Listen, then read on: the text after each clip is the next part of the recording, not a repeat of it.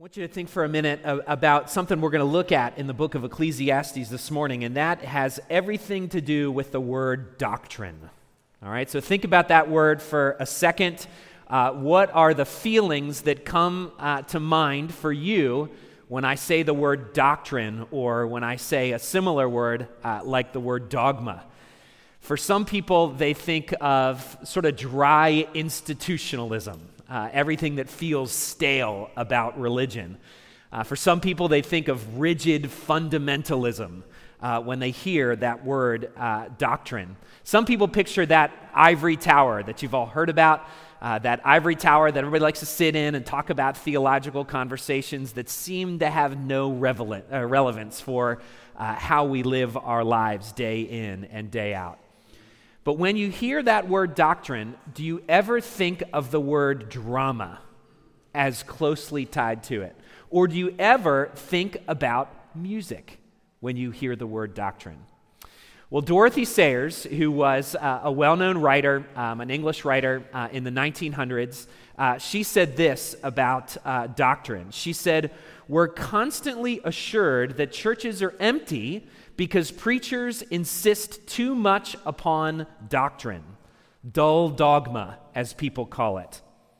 But she says that the fact is precisely the opposite. It is the neglect of dogma that makes for dullness, because the Christian faith is the most exciting drama that have ever staggered the imagination of man, and dogma is the drama. You see, for Dorothy Sayers, doctrine means divine drama, a divine drama that includes all of us. John Mackey was a man who was converted because he read the book of Ecclesiastes. Or not the Ecclesiastes, Ephesians, which is what we're talking about right now. Not many people are converted through Ecclesiastes. He looked at the book of Ephesians, he was blown away by this book, and he was converted to faith in Jesus Christ. And he recognized that the first half of this letter is all about doctrine, and so he wrote this. He said, "This letter is pure music. What we read here is truth that sings. It is doctrine that is set to music." So Dorothy Sayers saw doctrine as drama. Mackey saw it as music, as truth that sings. Well, our passage this morning outlines some of the most basic doctrines of the gospel of Jesus Christ.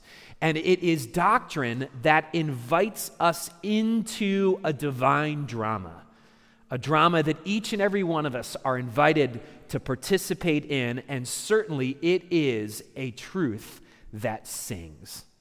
So this morning what I want to read is the entirety of Ephesians chapter 2.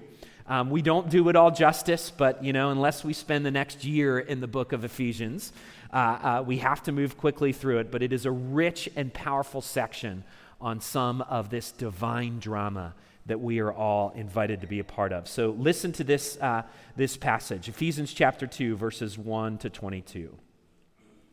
"And you were dead in the trespasses and sins in which you once walked, following the course of this world, following the prince of the power of the air, the spirit that is now at work in the sons of disobedience, among whom we all once lived in the passions of our flesh, carrying out the desires of the body and the mind, and were by nature children of wrath, like the rest of mankind. But God, being rich in mercy, because of the great love with which he loved us, even when we were dead in our trespasses, made us alive together with Christ. By grace you have been saved, and raised us up with him, and seated us with him in the heavenly places in Christ Jesus, so that in the coming ages he might show the immeasurable riches of his grace in kindness toward us in Christ Jesus.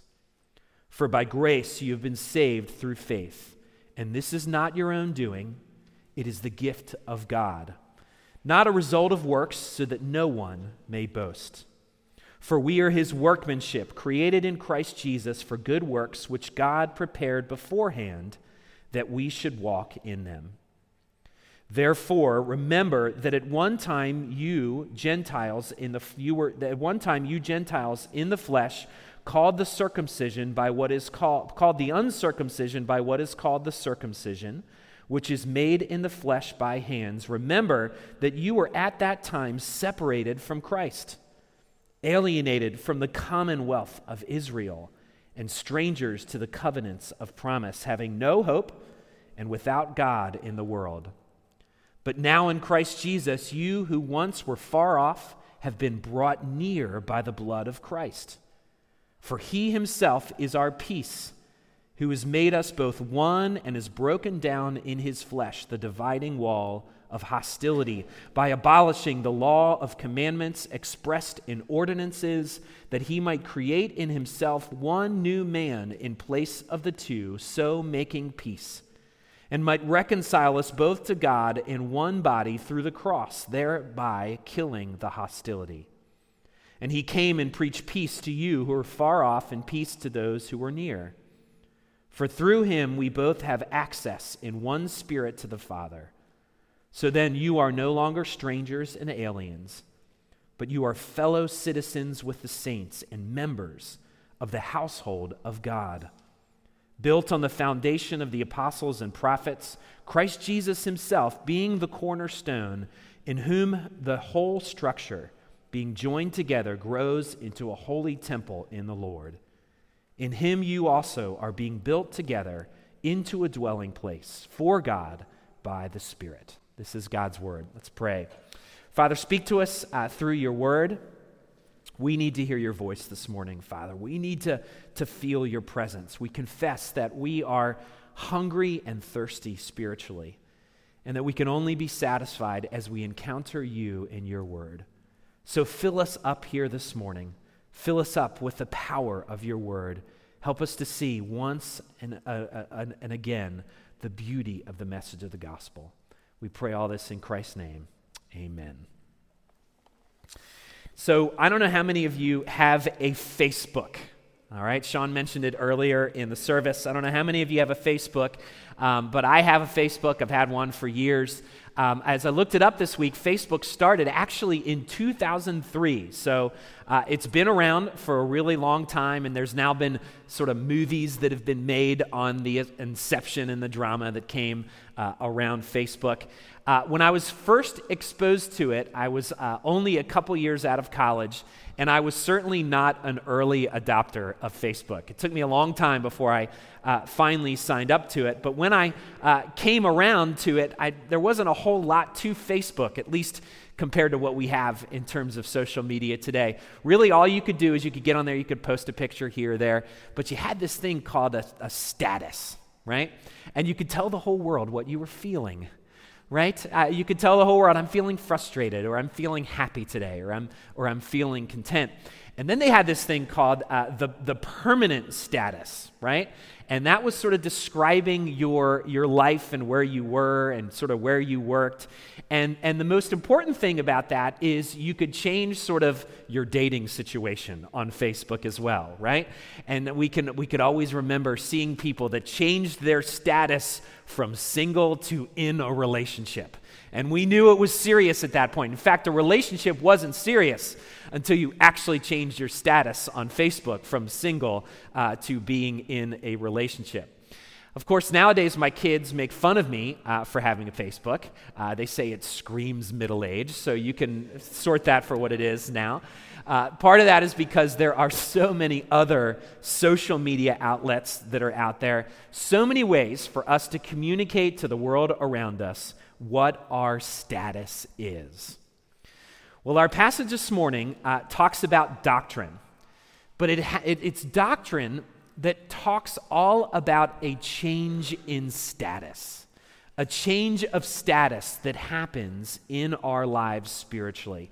And essentially the main message is this, that when God enters into a life, when he enters into your life, when he enters into my life, when God enters into a life, everything about that life changes, especially its status. What our passage does this morning is it establishes to us what the status of humanity is apart from a relationship with God. It's a big comparison that sets up. What is your status before encountering God? What is your status afterwards? And it's very simple, but it's a remarkable change. So the first thing it shows us is that apart from God, humanity is spiritually dead, is spiritually enslaved, and spiritually condemned. So Paul says right off the bat in chapter 2, verse 1, he says that we are spiritually dead in our trespasses and sins. And verse 5 reiterates this later on in our section. And Paul isn't speaking in hyperbole here. He isn't using sort of exaggerated speech. He isn't being over the top. He's simply communicating to us the severity of our status apart from a relationship with Jesus Christ. Now, this is a time of year when everybody makes their New Year's resolutions, right? And maybe you made some New Year's resolutions each year. Actually, this is the time of year we start to realize how foolish we were to make those New Year's resolutions, because we're 12 days into it. But everybody's talking about things like wellness, about what are some new habits I can do in the new year that would bring me to a better place of wellness, that would put my life in a better place. And if you're paying attention, you'll notice that there is a whole industry that seems to be built around wellness nowadays. In fact, that industry feels almost religious.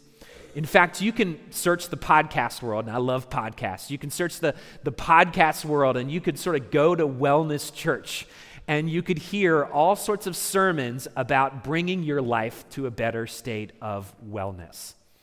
Well, I think what Ephesians says here is something profound to speak into this wellness culture. Because I think what Paul is saying is something like this. He's saying you can be the most physically fit person on the planet. You can have the best sort of work-life balance that anyone can have. You can have the best kids. You could have the best job, your dream job. You could be healthy in everything you eat. You could weigh your food and count every calorie and eat as best as you could. You could be in the best state financially, achieve financial wellness. You can have all of these things and yet still be spiritually a rotting corpse. That is what Paul is saying here. You see, sometimes I think it's interesting that our culture can be so consumed with wellness in every aspect of our lives, and yet we are either totally ignorant or deceived about the spiritual deadness that we all feel because of sin. Paul makes it clear that deadness also includes hopelessness. He makes that point in verse 12. Dead people are helpless. They are hopeless. Dead people are completely powerless to change their situation and to change their status. So Paul establishes that right from the beginning. But he builds on it. Not only are we dead, but we are also enslaved. Our sins, they enslave us, and each one of us, apart from Christ, is subject to all sorts of forces that seek to control us. Paul says that the course or pattern of this world, it seeks to enslave us. That there's the prince of the power of the air. There are the sinful systems of our world. There are the passions of our flesh. These are all things that he talks about in verse 2 and 3 that enslaves us. But I think what we also see is that our natural bent is towards self-centeredness. And that self-centeredness itself enslaves us as well.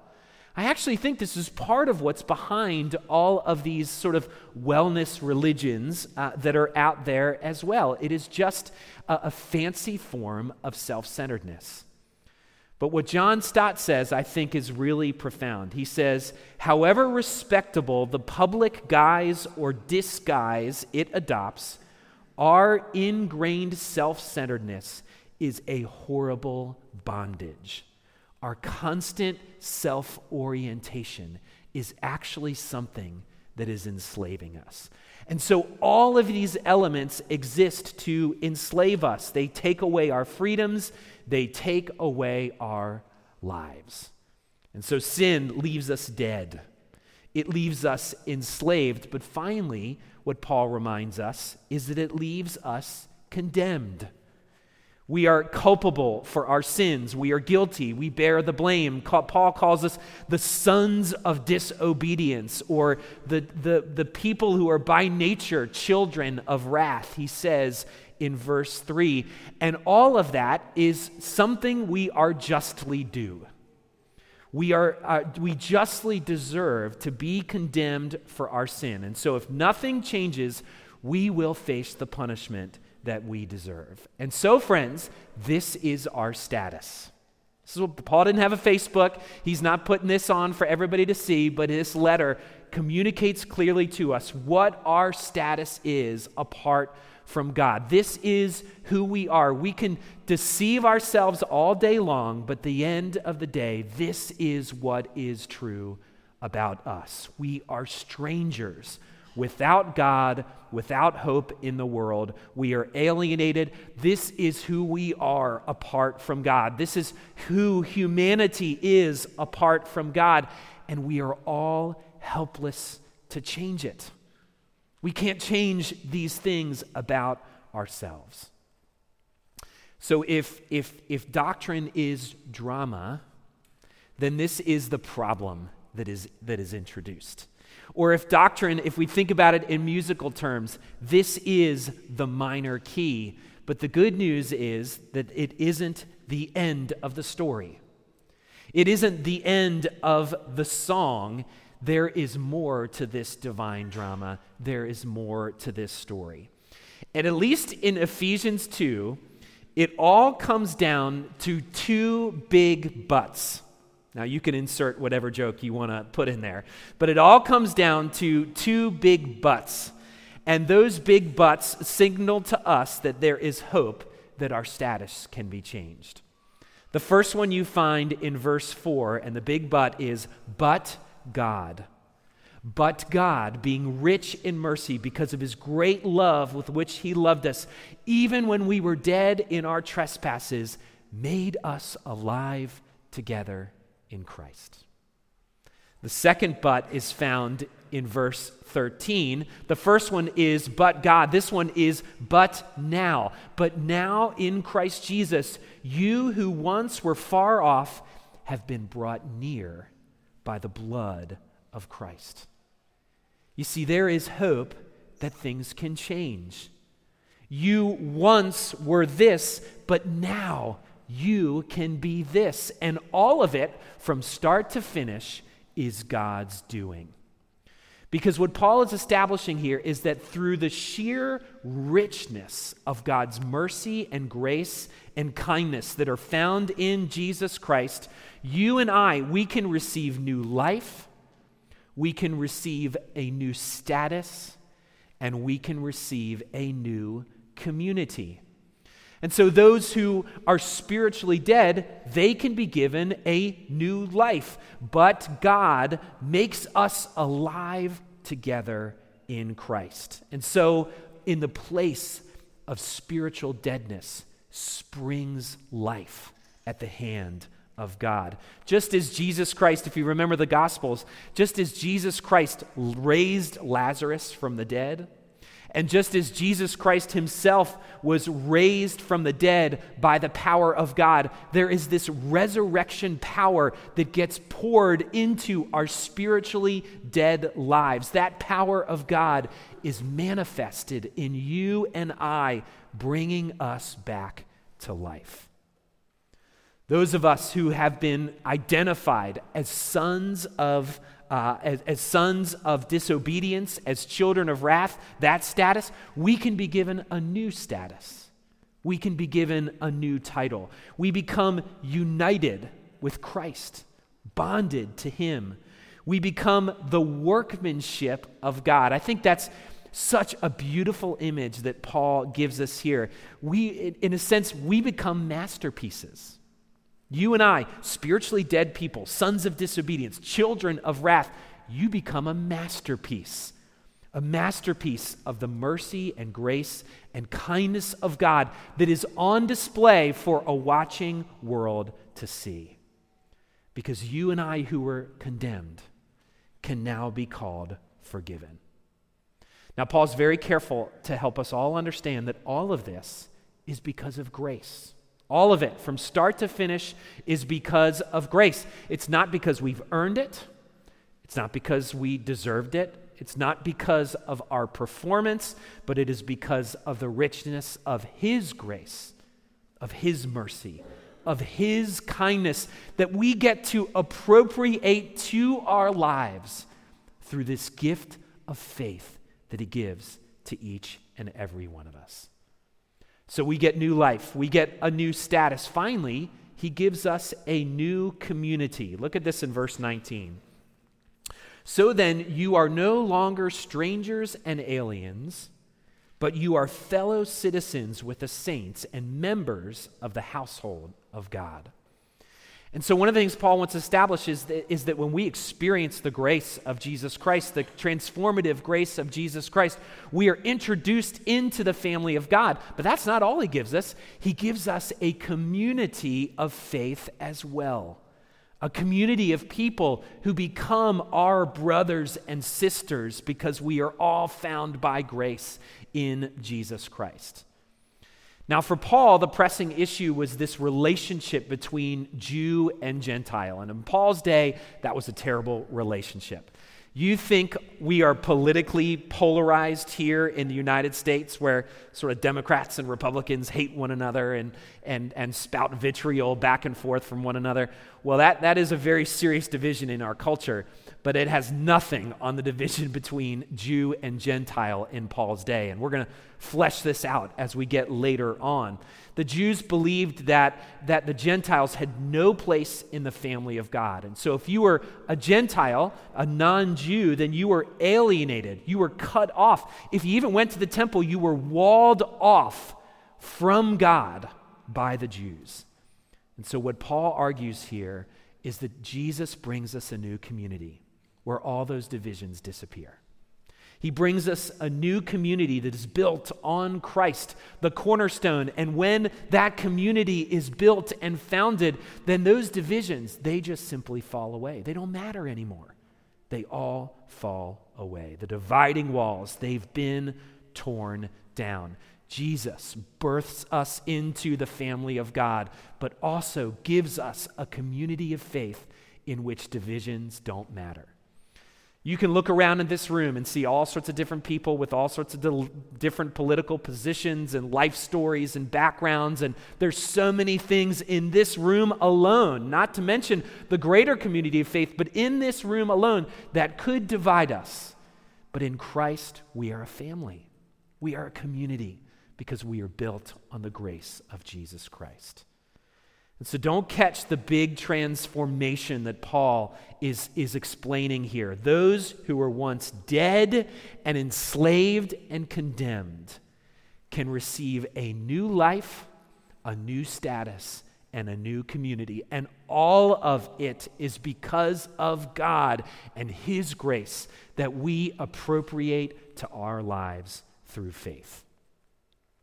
And so as we saw last week, this whole first half of Ephesians talks about the spiritual riches that we have in Jesus Christ. That's how Paul starts his book. He says, think about all the spiritual riches in the heavenly realms. Guess what? They're all yours. You are rich. And so what Paul's doing here is he's starting to count the riches.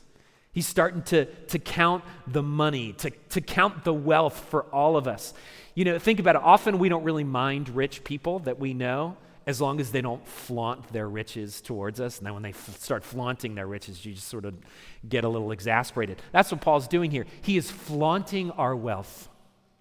He is flaunting our riches in Jesus Christ. And so, friends, this isn't dry dogma. This isn't sort of institutionalized doctrine.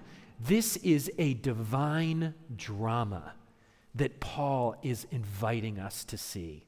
This is the divine drama of God that is on display. This is the song of God that is being worked out in the story of redemption. And so what Paul is inviting us to do is to get caught up in the drama. Get caught up in the story. You ever watch a show on Netflix and you're like, I'm only going to watch one episode, right?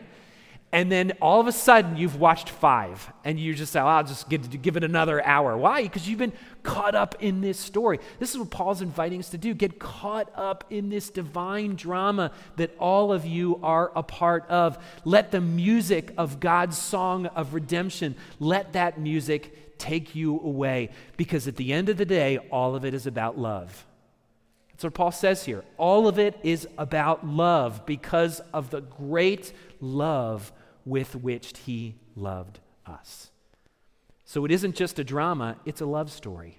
It's a love drama. It isn't just a song, it is a love song that God invites us to be a part of. You who once were dead and enslaved and condemned, you can receive a new life, a new status, and a new community. Let's pray.